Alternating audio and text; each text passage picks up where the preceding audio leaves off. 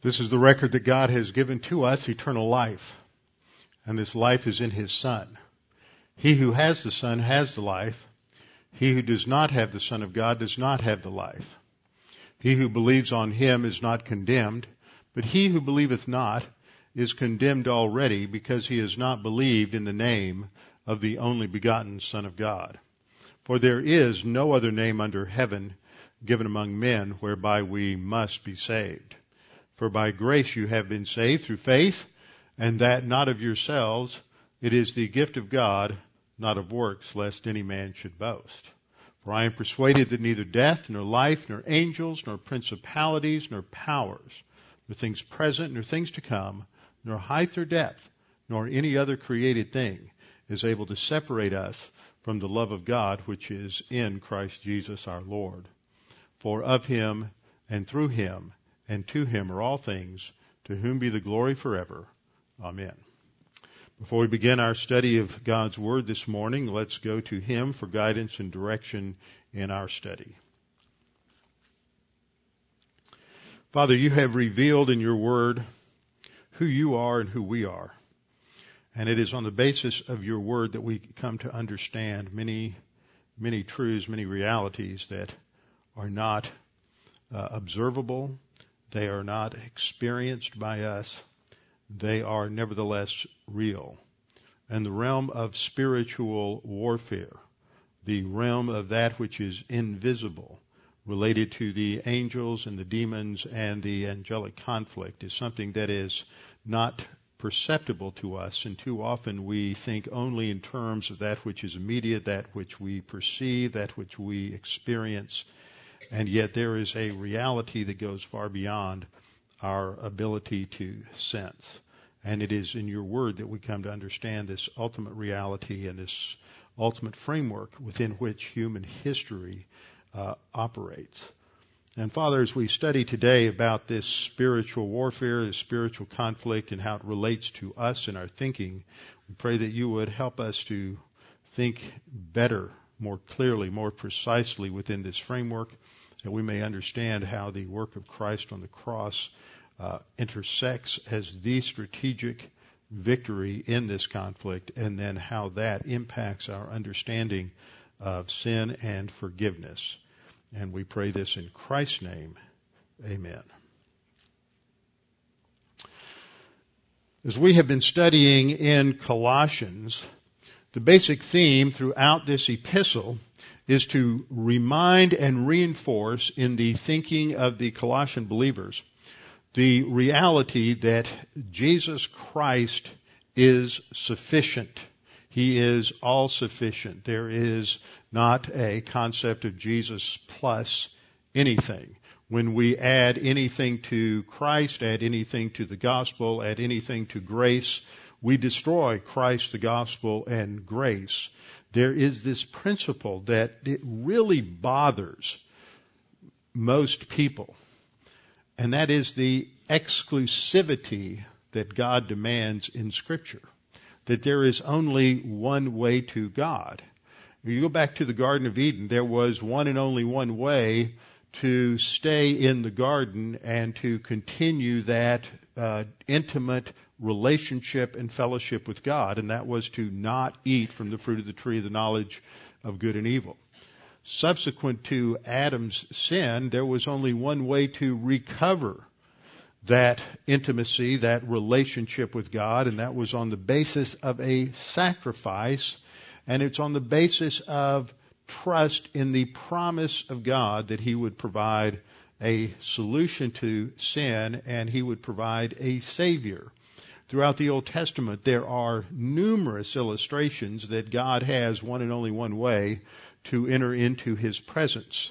There was one and only one way to survive the judgment of the Noahic flood, of the great worldwide flood, and that was to enter into the ark.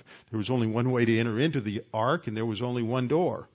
Later, when we come to the descriptions that God gave to the Israelites as they were coming out of Egypt, in terms of how they would worship him in the temporary worship center or facility of the tabernacle. There was only one entryway, and people could not come before God on the basis of however they felt or whatever they thought was right. There were strict descriptions within the Torah, the Mosaic law, of how worshipers were to come into the presence of God. Throughout Scripture, this idea of exclusivity is to emphasize the fact that man can only make life work on the basis of 100% dependence upon God. Not 99.9%, not 98%, not 96%, not 50-50. It is 100% dependence upon the provision of God and His instruction within His Word. The ultimate focus of all of history and the high point of all of history really is the triumph of Christ on the cross, which is the focus of our next verse here in Colossians chapter 2. And it connects specifically to this whole theme of the sufficiency of Christ.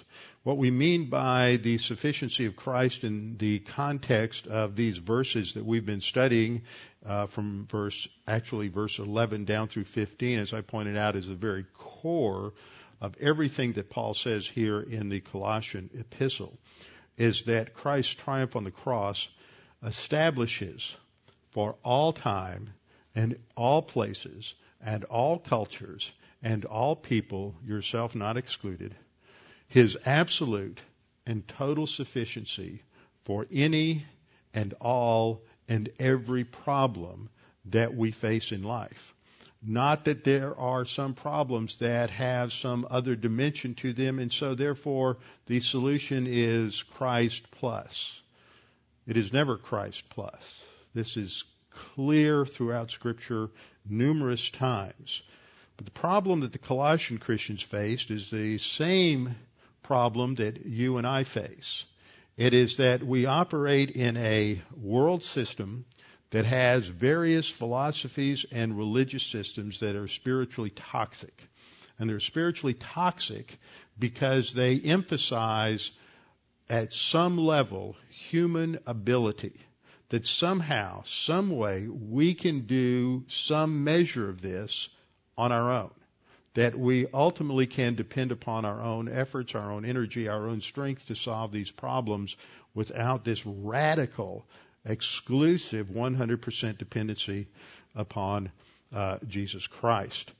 In the Colossian context, they face this toxic blend of Greek philosophy, some Eastern, Persian, religious ideas, as well as some ideas from Judaism that just were sort of all put together in some proto-blender and mixed up and served to everyone as the real solution to life.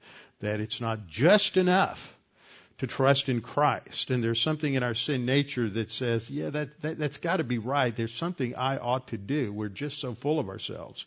And we just can't get away from the idea that it's not about us at all. It's about the Lord Jesus Christ. So from that time to the present, there has continuously been this temptation from the world system, this offer that has become increasingly sophisticated and increasingly attractive to people, that somehow Jesus really isn't enough. He isn't enough for salvation. We need to add our morality, our good works, our personal reformation to the cross. He isn't enough for the spiritual life. Somehow we have to do something as well. In the early church, they had a problem with those who came along behind the Apostle Paul, for example, in Galatia, saying that Jesus is great, Jesus is the Savior, but He's not all there is. You still need to add circumcision and obedience to the Mosaic law if you want the full spiritual life and the full blessing. Same kind of thing was happening in Colossians. It had different nuances, different twists, but it's still the same thing. And all of this we come to understand from Scripture is part of what the Bible describes under this term of worldliness. Worldliness, that the world, that is those who inhabit the world, put together various philosophies and ideas and concepts to make life work, to find some measure of stability, to become functional in life without having to depend exclusively on Jesus Christ and exclusively upon His word.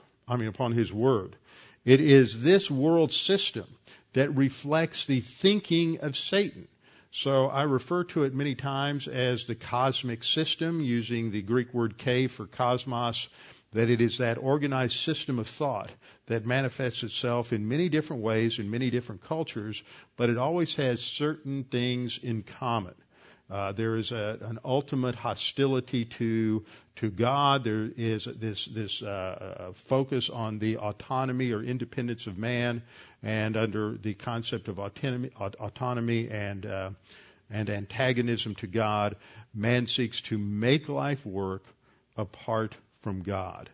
Human viewpoint is another term that I use to speak of the cosmic system. Ultimately, it's Satan's viewpoint. It's not just, it didn't originate with man, it originated with Satan in eternity past with the fall of Lucifer into sin, as described in Isaiah chapter 14, 12 through 14, as well as Ezekiel 28, 14 and following. These passages describe that original prehistoric fall of Satan. Human viewpoint, the cosmic system, always stresses some form of Jesus plus, grace plus, the Bible plus. You can't just face the problems of life, whatever it is. You just think mentally for a minute about all the problems you face, emotional problems, problems with people, problems with systems, problems on the job, problems with your own emotions, that somehow the solution to this just can't just be simply by trusting in God's Word. We live in a sophisticated thought system today where we've had the influence of modern psychology as first set forth by Sigmund Freud.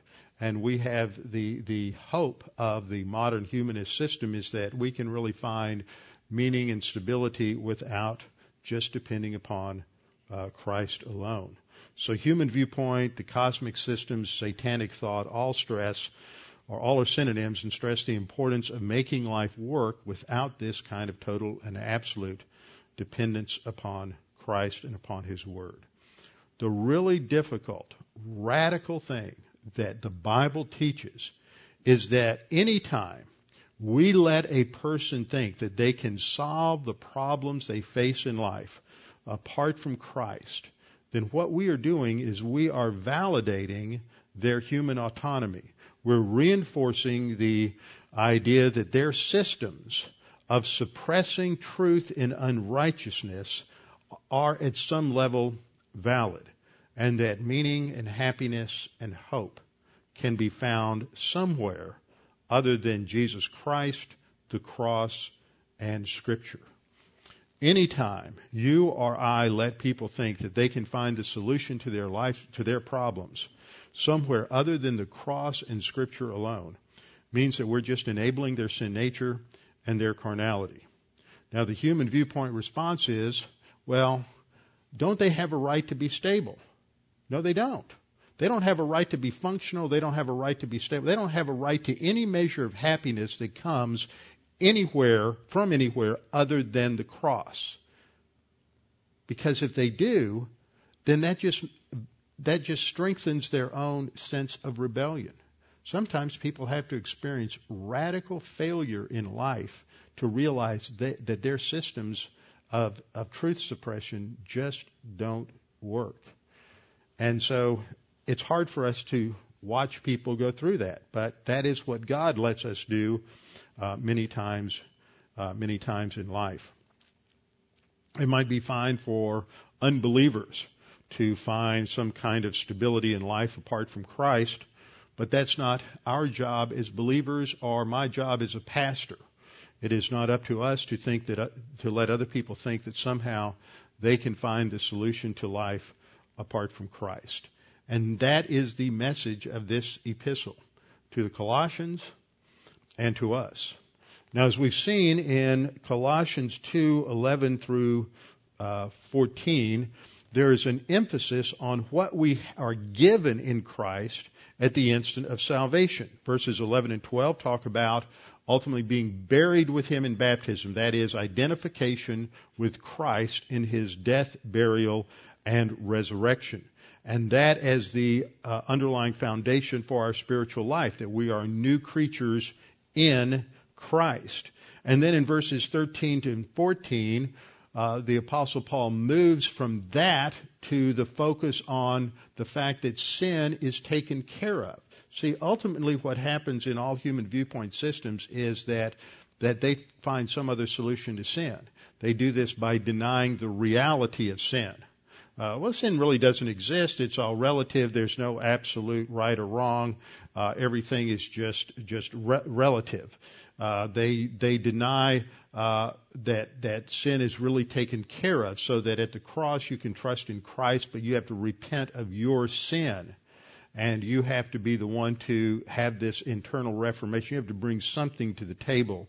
You can't just take this free gift. Or after salvation, you can't just relax. You commit sin and realize that that's taken care of by Christ on the cross, and this isn't a license to sin, but it is the liberty to move forward without being shackled by guilt and failure. And so Paul emphasizes the fact that the certificate of debt, as he states it in verse 14, which is the problem of sin, the problem of failure, is taken care of at the cross. That's identified in the last clause, that it has already, we studied that last time, already, perfect tense, been taken out of the way by nailing it to the cross. That happened in 33 AD. Now suddenly, in verse 15, we have the introduction of a thought that is somehow doesn't quite seem to fit with what has just been said. However, it does. This is one of those great things about Scripture that forces us to stop and to think and say, how does this fit with what has just been said? Because it seems to just come out of nowhere. Now, I didn't have room on this slide to put verse 10 just because of the need for space and for you all to be able to read the small print. But verse 11 is what starts this key paragraph for everything that's in this epistle. And the last verse of the previous paragraph, which introduces this and sets up a frame that brackets the verses 11 through 14, speaks also of this concept of principality and power. Verse 10 states, and you are complete in him. There's that concept of sufficiency. We are complete in him. You can't name me one problem, one difficulty in life that anyone faces that is not resolved by Christ, and is not where that's not the ultimate and only real solution. You are complete in him who is the head of all principality and power. He is the authority over all principality and power.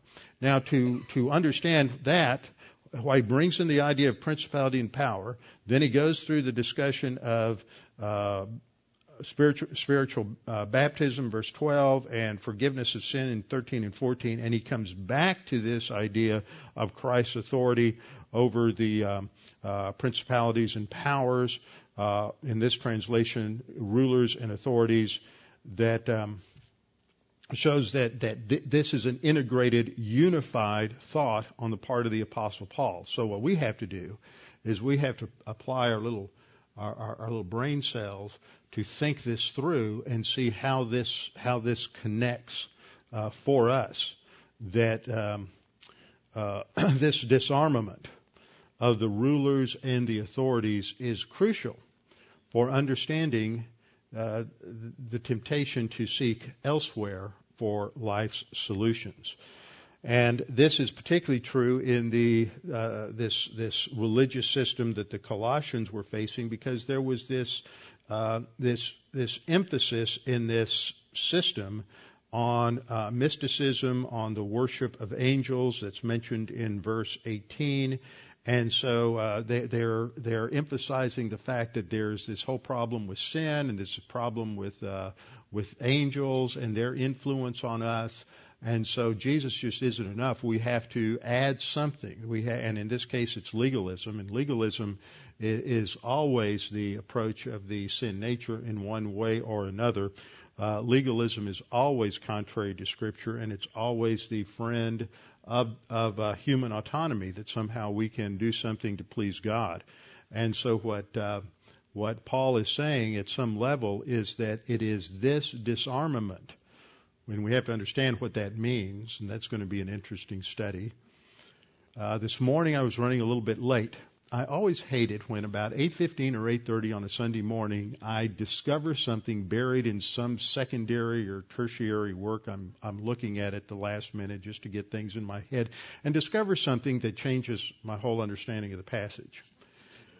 Then you have to redo everything in about 30 minutes before you get to class, and that just gets a little frustrating. But this is a key word, and it is one that I discovered has a tremendous amount of controversy about it that I had not been aware of until I hit this one article this morning.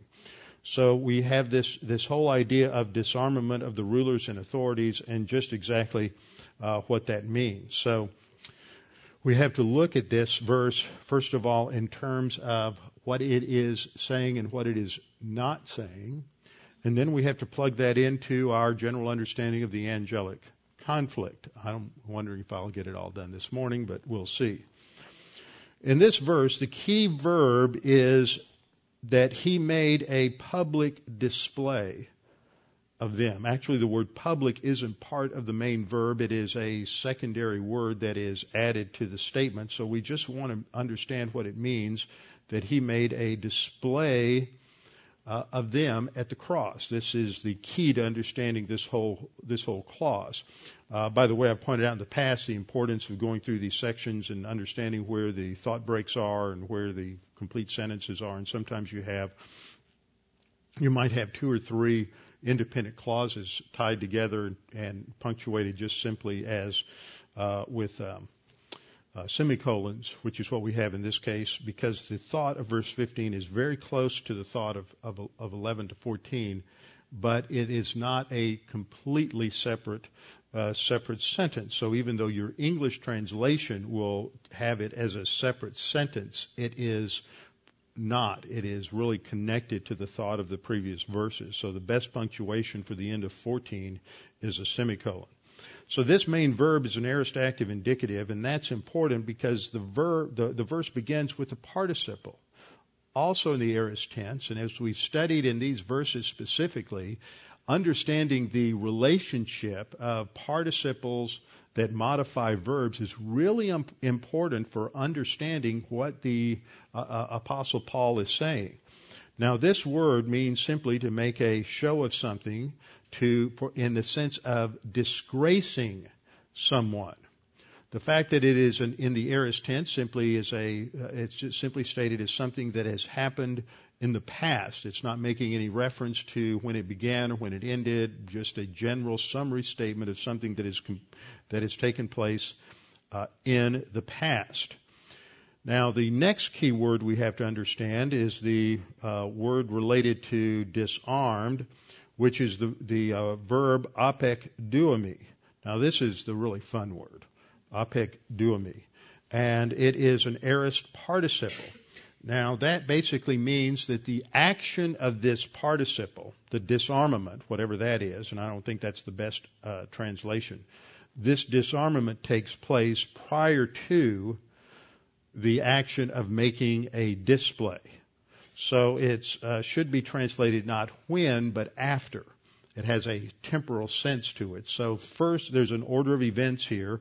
First, he disarms the rulers and the authorities. Then he makes a public display of them. There's a logical order to this verse. The first thing that happens is this thing called disarmament.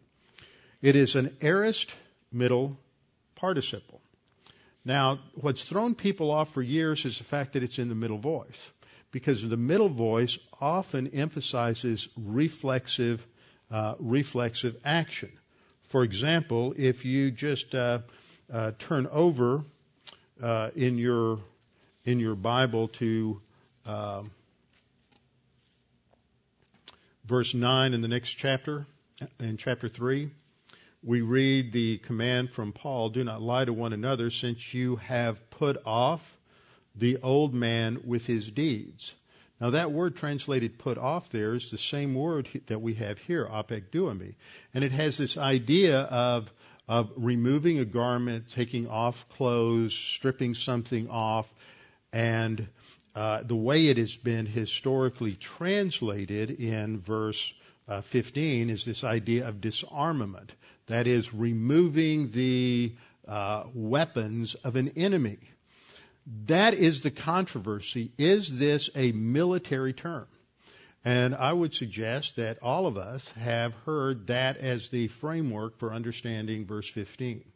Now let's stop a minute, make a little background analysis. There are three fundamental metaphors that the Scripture uses to communicate God's plan and purposes for mankind. Three basic images that God uses to help us understand His plan and purpose for us. The first and foremost that we see throughout all of Scripture and is related to this is the picture of war. That we're involved in a spiritual war, or as Donald Gray Barnhouse put it in his well-known book on spiritual warfare, the invisible war. And again, the terminology that Scripture uses is within the framework of warfare. A second metaphor that is related but is also distinct is the metaphor of an athletic contest. We're running in a race, the Apostle Paul says, run it to win. There are the concept of giving wreaths or crowns. The Stephanos crown is the victor's crown for the one who succeeds in an athletic contest. And so in many cases, we have a background of an athletic contest. But I think that arguably the greatest metaphor, the most extensive metaphor, and by that I don't mean it's not real. It is an image that we're familiar with and God uses, and it has a reality to it. And that is that of a courtroom. Of a courtroom. From the very beginning of time, there is this emphasis on God as the righteous judge whose decisions in relation to those who disobey Him impact all of history. And I think that concept of God as the righteous judge is very close to being as large as that of warfare, because they're tied together. There's the original rebellion of Satan. That is what begins the angelic conflict and the rebellion of 1/3 of the angels who follow him in that rebellion. And at the same time, this violates the justice of God, and God brings them to account. And these are, probably equal. I know I've contradicted myself this morning, but they're so close. But the judicial framework we've seen so often in terms of our study of salvation. The core term for salvation is really justification, which brings in the whole idea of how can a fallen creature become justified before the bar of God's justice? How are we going to be declared righteous or just in the sight of God? And so we have these two metaphors. And there is this tendency when we look at angelic passages that refer to angels and demons to go to the warfare metaphor. Trouble is, this word apekduami is never found either in Scripture or outside of Scripture in a clearly military context. However, it is found in a courtroom context numerous times. And it is in a courtroom context where it has the idea not of disarming someone in terms of removing their armament, but in the idea of removing the trappings of their authority and their office. Someone who has become disgraced and is brought before a judge and has the trappings of their authority, their robes removed, so that they no longer have that position. Fits this context, I would say, better than a military context. And so it would be translated after he had removed the trappings of office from the principalities and powers. And so the reason that I would emphasize this has to do not so much with, it's not a rejection of the idea of a military metaphor. It's not rejecting the idea that we're involved in an invisible warfare, spiritual warfare, because it's clear.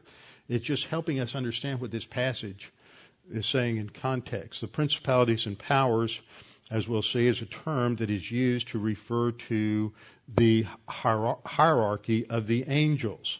The first word, arche, has to do with principalities. Sometimes it's translated rulers. The second word, exousia, has to do with rulers or authorities, literally. So they have to do with those who are in positions of power, and it indicates angelic hierarchy when these terms are used together.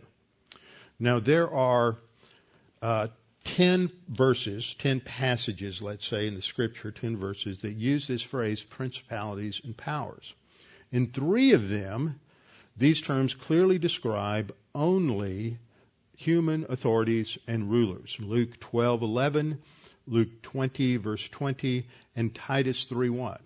Those verses clearly, contextually, are only talking about human rulers and authorities. But in the other 10 passages, it is very clear that these are talking about angelic levels of authority, ranks and privileges within the angelic order. And this applies to both the elect angels as well as to the fallen angels. So in Ephesians 6:11 through 13, we have our most clear usage of this, where we're told to put on the whole armor of God that we may be able to stand against the wiles, that is, the strategies of the devil.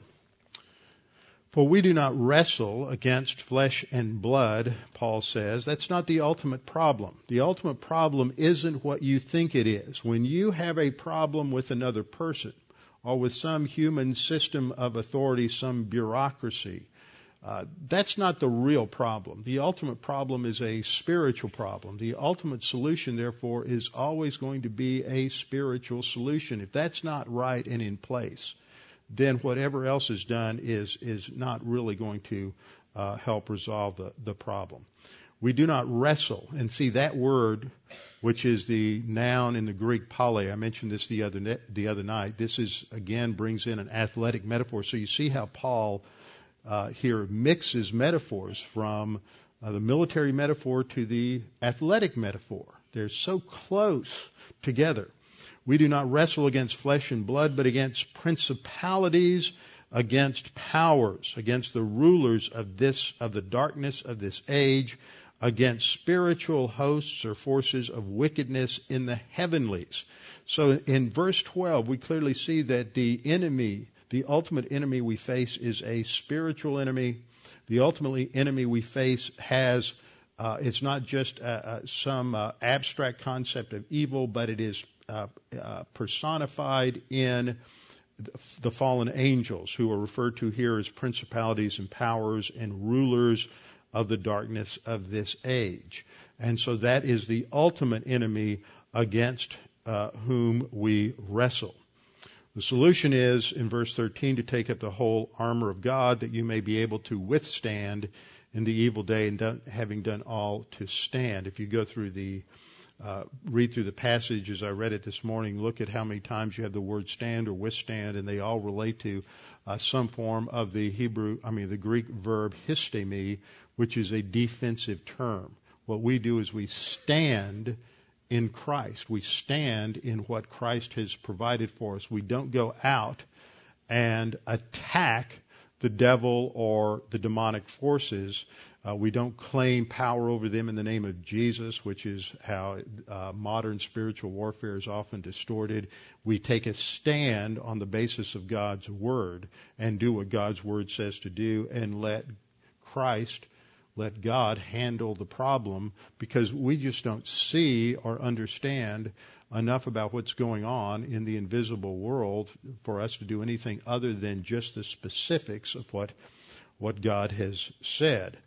I often use the illustration taken from American Western history of the Fetterman Massacre, which occurred up in the area of the territory up in Montana back in the 1860s or 1870s, when there was an attack by the Sioux Indians, and Captain Fetterman was told to just stay within the fort. Instead, when he yielded to a deception by the Sioux Indians as they put some warriors up on a ridge, instead of staying within the fortification, he violated his orders. Instead of standing firm in a defensive position, he went on the offensive and he attacked. And when he went over the ridge, he was caught in an ambush, and his entire unit was wiped out.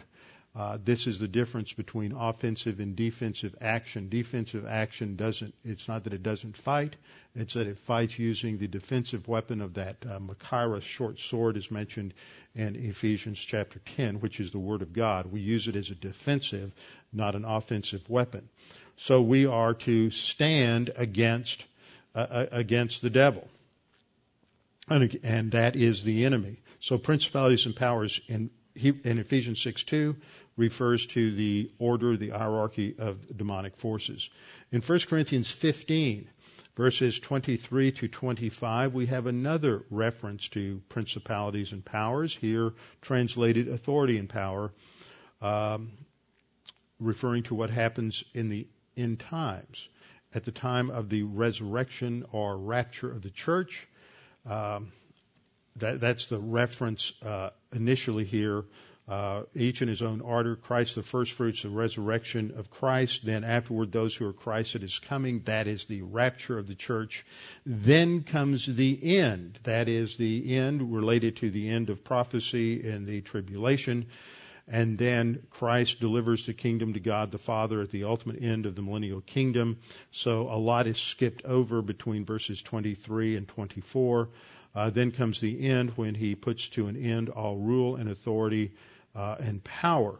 Verse 25, for he must reign till he has put all enemies under his feet. So this is talking about ultimately the millennial kingdom, and then the conclusion isn't until Christ delivers all of this power and authority, principalities and powers under the authority of God. And that doesn't occur until the end of the millennial kingdom. So if the ultimate final victory in the satanic or angelic rebellion doesn't occur until the end of the millennial kingdom, then I suggest this creates problems for us in Colossians 2:15 if this word is translated disarmament, because Satan is not disarmed and the demons are not disarmed at the cross. Because you still have demonic possession taking place in Acts.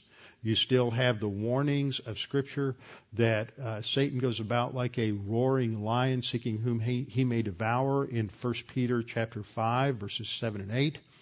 And so if Satan is still powerful and has not been locked away in the abyss, which he won't be until Jesus returns at the second coming, in Revelation chapter 20. If that does not happen until the future time, then how can we say he's disarmed now? He's not even, some people try to get around and say he's potentially disarmed. But that's the disarmament idea only comes if we misidentify the metaphor here.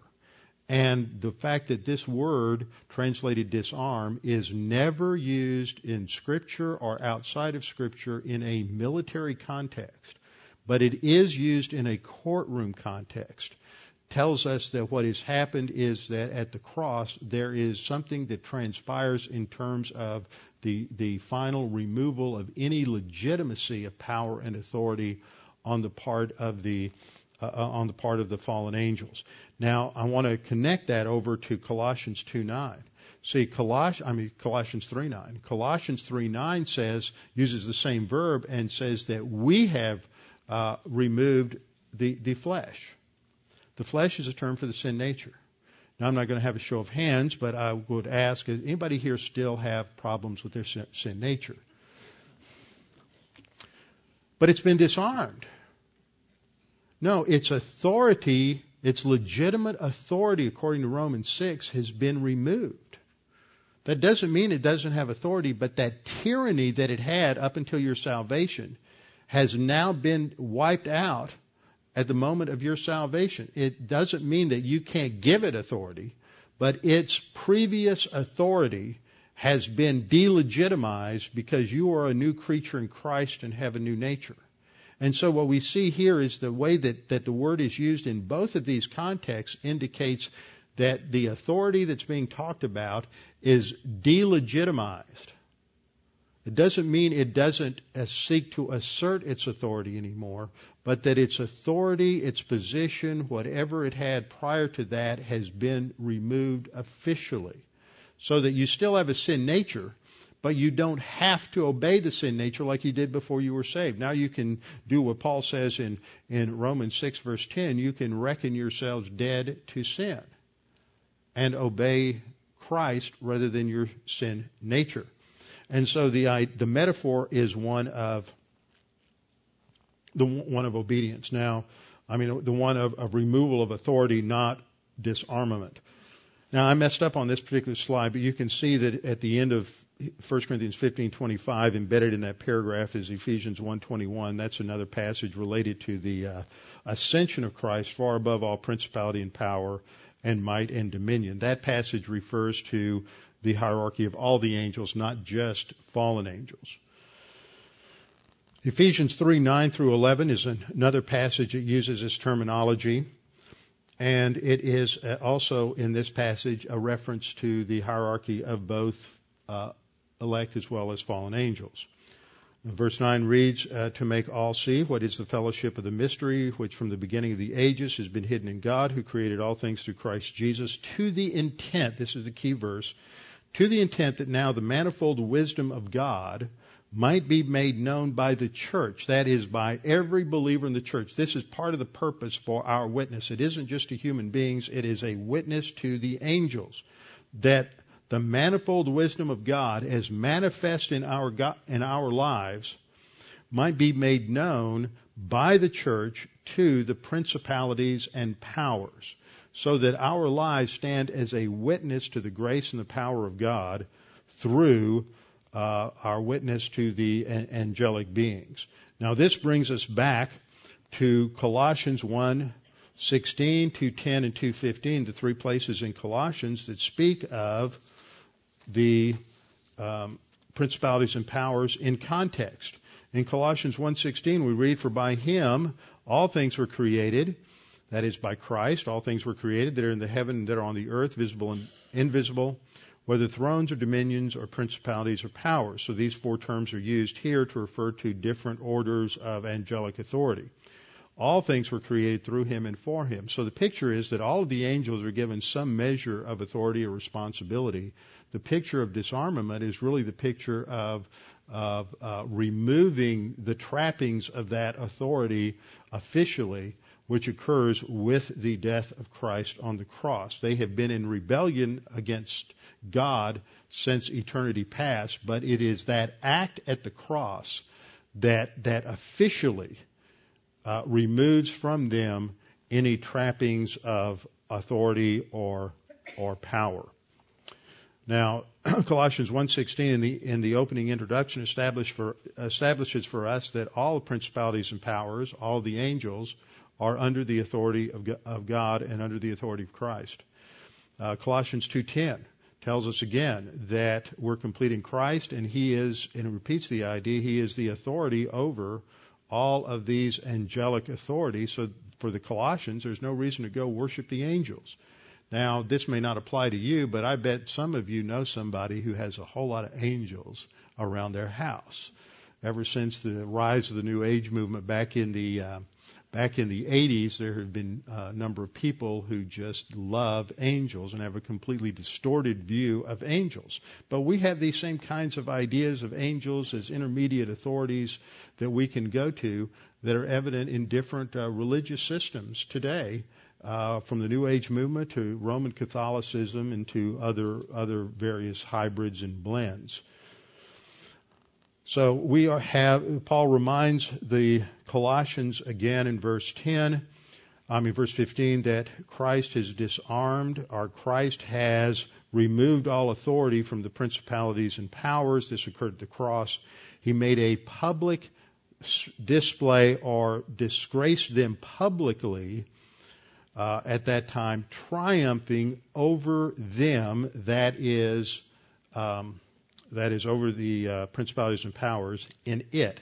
Now that gets us to another fun word, and there's a discrepancy over that word. Does the it, should that be translated as a third person singular pronoun? Should that be translated him or it? Either would be legitimate. If it's him, it's referring to Christ. If it's it, it's referring to the cross. And I think that the it is referring to the cross. And that is because it is at the cross that this event takes place.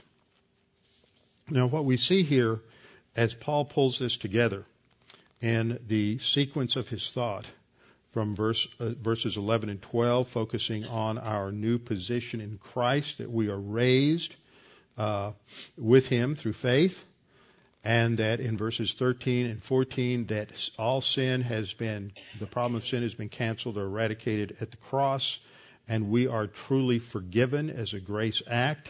Now we're reminded of how this fits within the overall structure of the angelic conflict.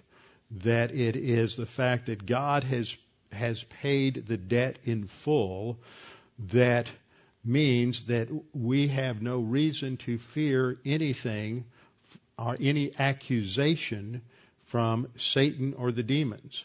The Scripture teaches that it is clear that Satan and the demons continually bring accusation against believers, but that it is Christ who stands as the one who is our propitiation, 1 John 2:2, who constantly defends us, that our sin has been paid for on the cross. And so that because of the victory of the cross, that finalizes the defeat in a strategic sense of Satan and the demons, that they have been stripped of any authority or power that they once had legitimately prior to the fall, and that this is manifested in Christ, and that in his ascension and session, whereas the Ephesians 3 passage emphasizes that he is raised above all principalities and powers, that it is that is the public display of his victory over Satan and the demons, which is not finalized then until he returns, establishes his kingdom, at which time he defeats and sends the Antichrist and the false prophet to the lake of fire. Satan is condemned to the abyss and then released one last time in order to lead a final revolt at the end of the millennial kingdom.